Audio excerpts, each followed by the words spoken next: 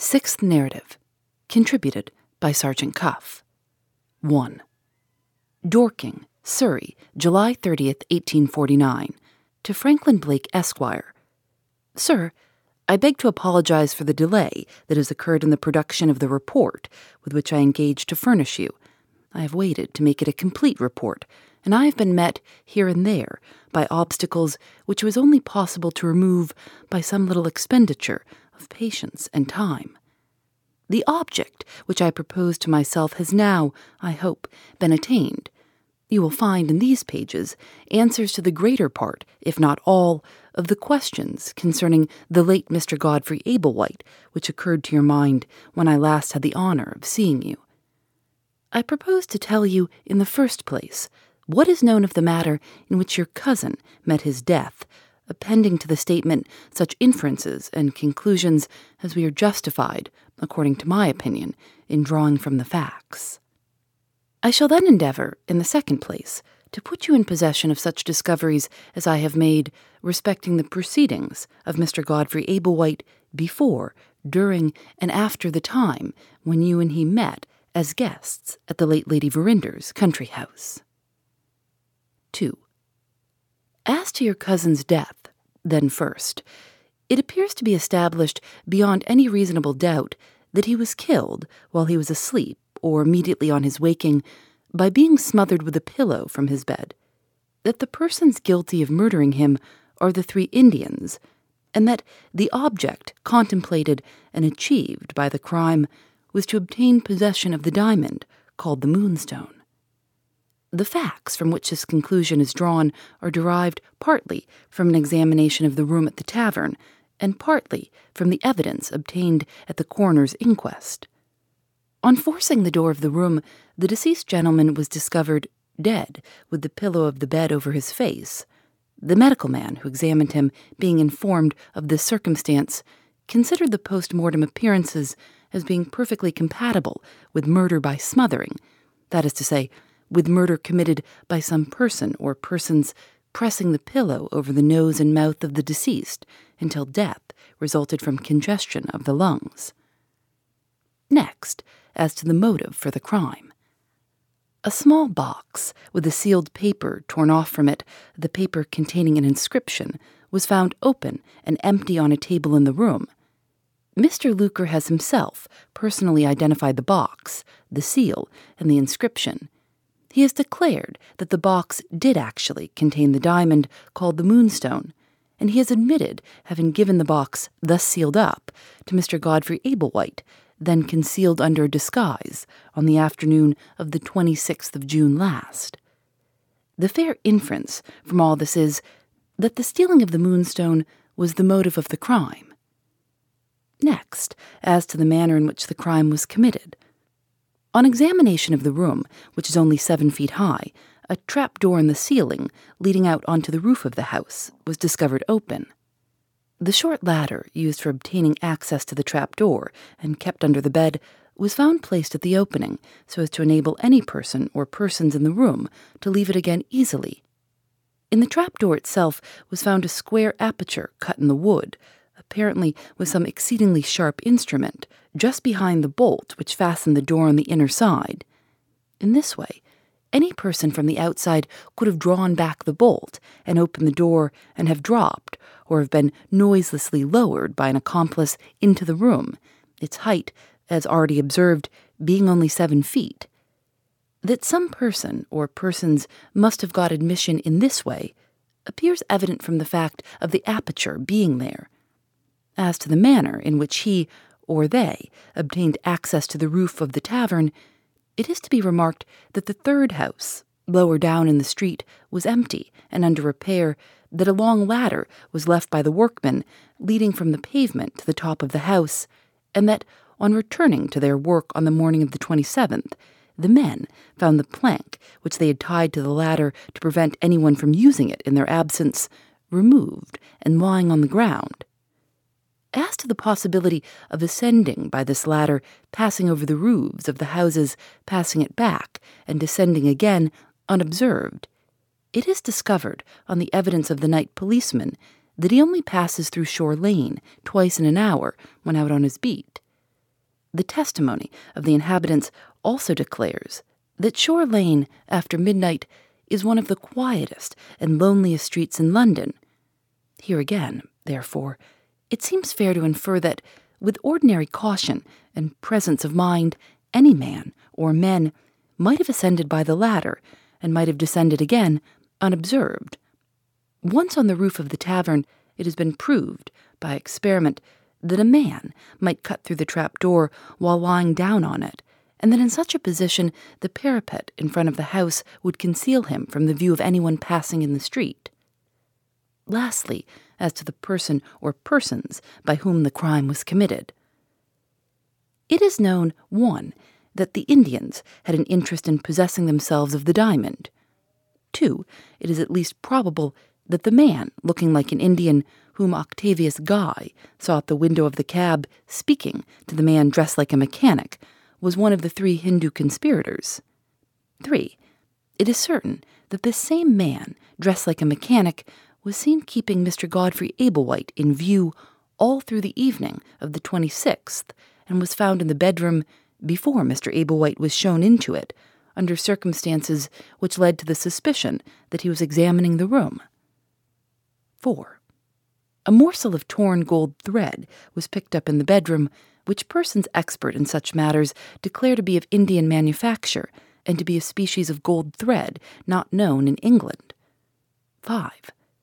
On the morning of the 27th, 3 men, answering to the description of the 3 Indians, were observed in Lower Thames Street, were traced to the Tower Wharf, and were seen to leave London by the steamer bound for Rotterdam. There is here moral, if not legal, evidence that the murder was committed by the Indians. Whether the man personating a mechanic was or was not an accomplice in the crime, it is impossible to say. That he could have committed the murder alone seems beyond the limits of probability. Acting by himself, he could hardly have smothered Mr. Ablewhite, who was the taller and stronger man of the 2, without a struggle taking place or a cry being heard. A servant girl, sleeping in the next room, heard nothing. The landlord, sleeping in the next room below, heard nothing.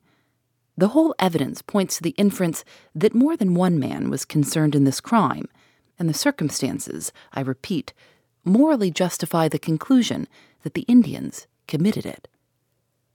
I have only to add that the verdict at the coroner's inquest was willful murder against some person or persons unknown. Mr. Ablewhite's family have offered a reward, and no effort has been left untried to discover the guilty persons. The man dressed like a mechanic has eluded all inquiries. The Indians have been traced. As to the prospect of ultimately capturing these last, I shall have a word to say to you on that head when I reach the end of the present report.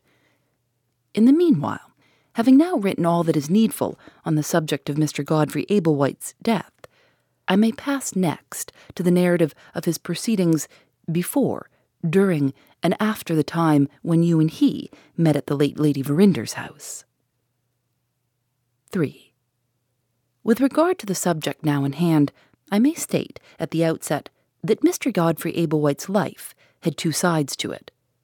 The side turned up to the public view presented the spectacle of a gentleman possessed of considerable reputation as a speaker at charitable meetings, and endowed with administrative abilities, which he placed at the disposal of various benevolent societies, mostly of the female sort.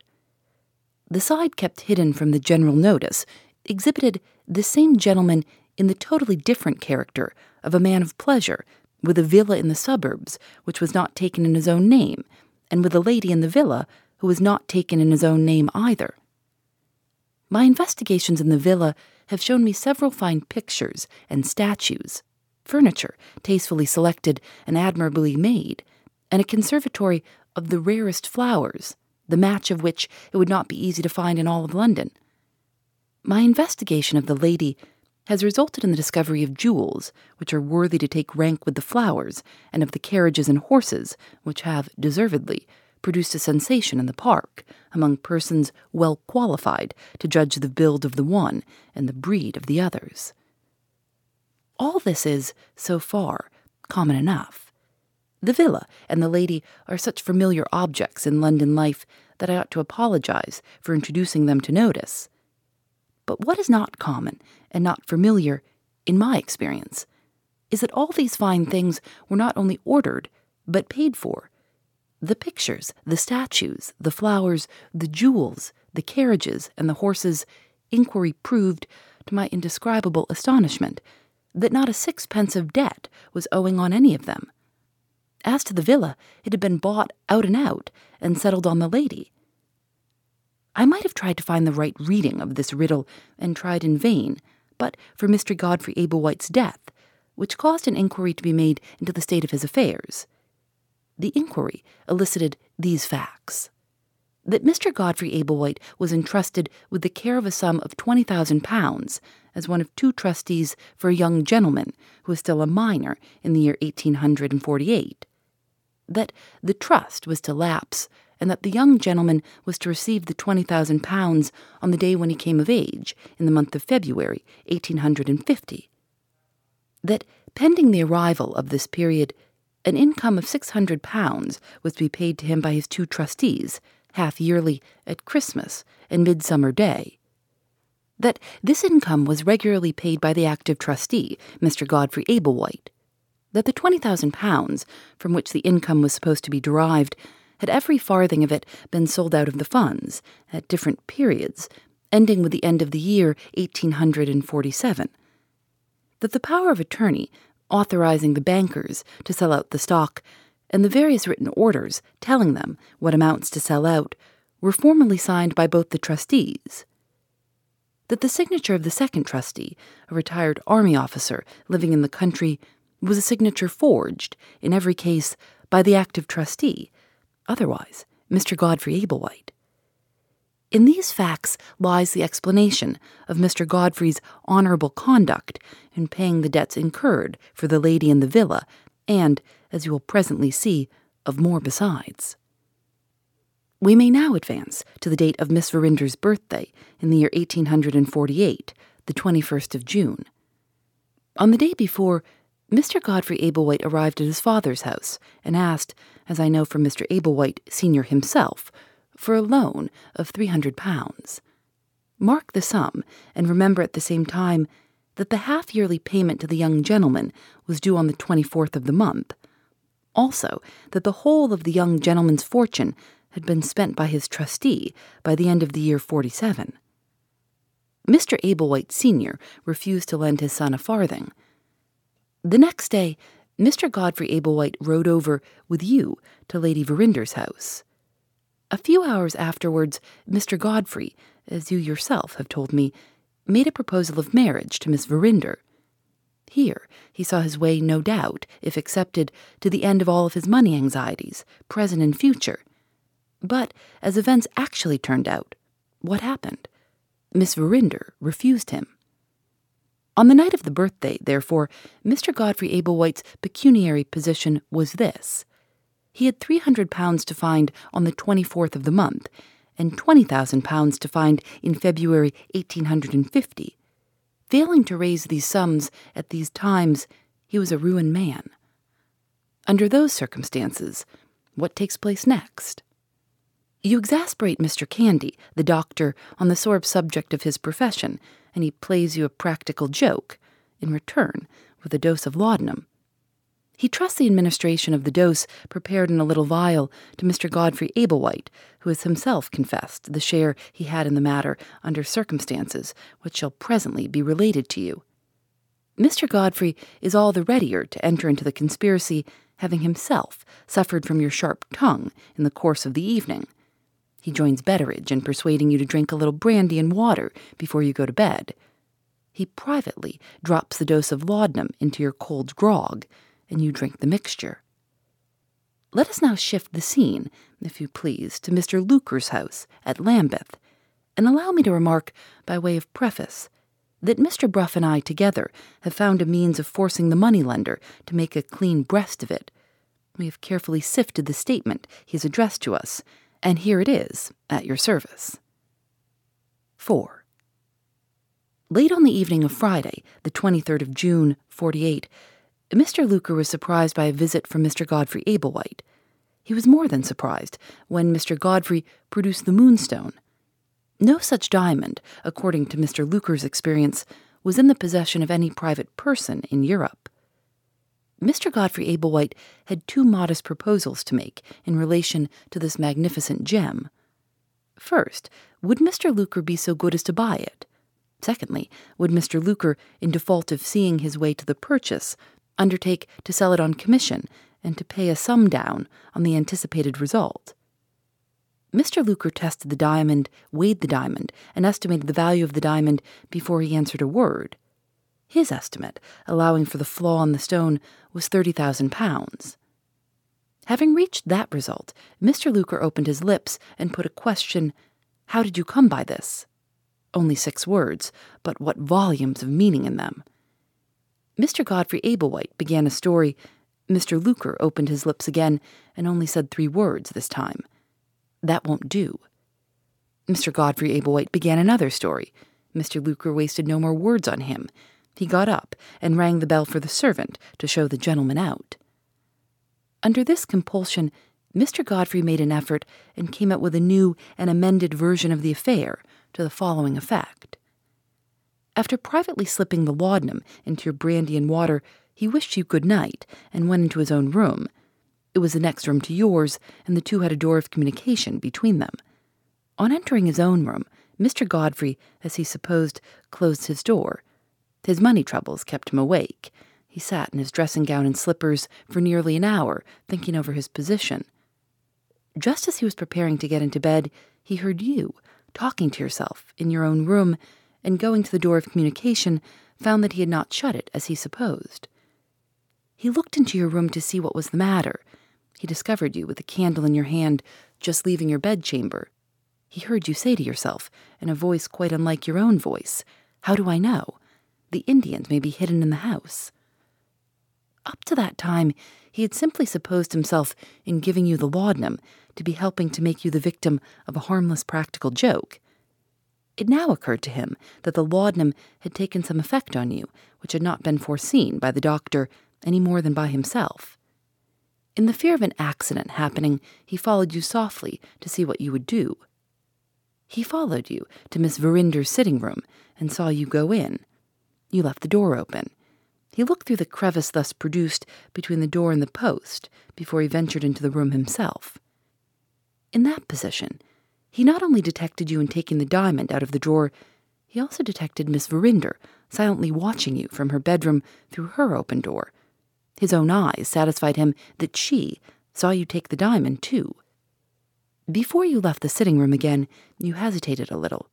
Mr. Godfrey took advantage of this hesitation to get back again to his bedroom before you came out and discovered him. He had barely got back before you got back, too. You saw him, as he supposes, just as he was passing through the door of communication. At any rate, you called to him in a strange, drowsy voice. He came back to you. You looked at him in a dull, sleepy way. You put the diamond into his hand. You said to him, "Take it back, Godfrey, to your father's bank. It's safe there. It's not safe here." You turned away unsteadily and put on your dressing gown. You sat down in the large armchair in your room. You said, "I can't take it back to the bank. My head's like lead, and I can't feel my feet under me." Your head sank on the back of the chair. You heaved a heavy sigh, and you fell asleep. Mr. Godfrey Ablewhite went back with the diamond into his own room. His statement is that he came to no conclusion at that time, except that he would wait and see what happened in the morning. When the morning came, your language and conduct showed that you were absolutely ignorant of what you had said and done overnight. At the same time, Miss Verinder's language and conduct showed that she was resolved to say nothing in mercy to you on her side. If Mr. Godfrey Ablewhite chose to keep the diamond, he might do so with perfect impunity. The moonstone stood between him and ruin. He put the moonstone into his pocket. 5. This was the story told by your cousin, under pressure of necessity, to Mr. Luker. Mr. Luker believed the story to be, as to all main essentials, true, on this ground, that Mr. Godfrey Ablewhite was too great a fool to have invented it. Mr. Bruff and I agree with Mr. Luker in considering this test of the truth of the story to be a perfectly reliable one. The next question was the question of what Mr. Luker would do in the matter of the Moonstone. He proposed the following terms, as the only terms on which he would consent to mix himself up with what was, even in his line of business, a doubtful and dangerous transaction. Mr. Luker would consent to lend Mr. Godfrey Ablewhite the sum of £2,000 on condition that the Moonstone was to be deposited with him as a pledge.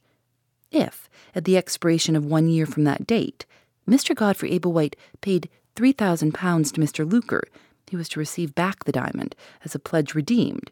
If he failed to produce the money at the expiration of the year, the pledge, otherwise the Moonstone, was to be considered as forfeited to Mr. Luker, who would, in this latter case, generously make Mr. Godfrey a present of certain promissory notes of his relating to former dealings which were then in the money-lender's possession.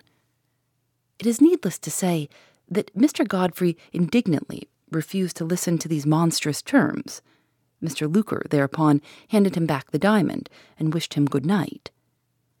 Your cousin went to the door and came back again. How was he to be sure that the conversation of that evening would be kept strictly secret between his friend and himself?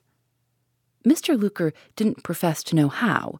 If Mr. Godfrey had accepted his terms, Mr. Godfrey would have made him an accomplice and might have counted on his silence as on a certainty. As things were, Mr. Luker must be guided by his own interests. If awkward inquiries were made, how could he be expected to compromise himself for the sake of a man who declined to deal with him? Receiving this reply, Mr. Godfrey Ablewhite did what all animals, human and otherwise, do when they find themselves caught in a trap. He looked about him in a state of helpless despair. The day of the month, recorded on a neat little card in a box on the money-lender's chimney-piece, happened to attract his eye. It was the 23rd of June. On the 24th, he had £300 to pay to the young gentleman for whom he was trustee, and no chance of raising the money, except the chance that Mr. Luker had offered to him. But for this miserable obstacle, he might have taken the diamond to Amsterdam and have made a marketable commodity of it, by having it cut up into separate stones. As matters stood, he had no choice but to accept Mr. Luker's terms. After all, he had a year at his disposal in which to raise the £3,000, and a year is a long time. Mr. Luker drew out the necessary documents on the spot. When they were signed, he gave Mr. Godfrey Ablewhite 2 cheques, one dated June 23rd for £300, another dated a week on for the remaining balance, £1,700. How the Moonstone was trusted to the keeping of Mr. Luker's bankers, and how the Indians treated Mr. Luker and Mr. Godfrey after that had been done, you know already. The next event in your cousin's life refers again to Miss Verinder. He proposed marriage to her for the second time, and, after having been accepted, he consented, at her request, to consider the marriage as broken off. One of his reasons for making this concession has been penetrated by Mr. Brough. Miss Verinder had only a life interest in her mother's property, and there was no raising the £20,000 on that. But, you will say, he might have saved the £3,000 to redeem the pledged diamond if he had married. He might have done so, certainly, supposing neither his wife nor her guardians and trustees objected to his anticipating more than half of the income at his disposal for some unknown purpose in the first year of his marriage. But even if he got over this obstacle, there was another waiting for him in the background. The lady at the villa had heard of his contemplated marriage, a superb woman, Mr. Blake, of the sort that are not to be trifled with. She felt the utmost contempt for Mr. Godfrey Ablewhite. It would be silent contempt if he made a handsome provision for her. Otherwise, it would be contempt with the tongue to it. Miss Verinder's life interest allowed him no more hope of raising the provision than of raising the £20,000. He couldn't marry, he really couldn't marry, under all the circumstances. How he tried his luck again with another lady, and how that marriage also broke down on the question of money, you know already. You also know the legacy of £5,000 left to him shortly afterwards by one of those many admirers among the soft sex whose good graces this fascinating man had contrived to win. That legacy, as the event has proved, led him to his death. I have ascertained that when he went abroad on getting his £5,000, he went to Amsterdam. There, he made all the necessary arrangements for having the diamond cut into separate stones. He came back in disguise and redeemed the moonstone on the appointed day. A few days were allowed to elapse as a precaution agreed to by both parties before the jewel was actually taken out of the bank. If he had got safe with it to Amsterdam, there would have been just time between July 49 and February 50 when the young gentleman came of age to cut the diamond and to make a marketable commodity, polished or unpolished, of the separate stones. Judge from this what motives he had to run the risk which he actually ran. It was neck or nothing with him, if ever it was neck or nothing with a man yet. I have only to remind you, before closing this report, that there is a chance of laying hands on the Indians and of recovering the moonstone yet. They are now, there is every reason to believe, on their passage to Bombay in an East Indiaman. The ship, barring accidents, will touch at no other port on her way out, and the authorities at Bombay, already communicated with by letter over land, will be prepared to board the vessel the moment she enters the harbor. I have the honor to remain, dear sir, your obedient servant, Richard Cuff, late sergeant in the Detective Force, Scotland Yard, London. Phoebe Reads a Mystery is recorded in the studios of North Carolina Public Radio, WUNC.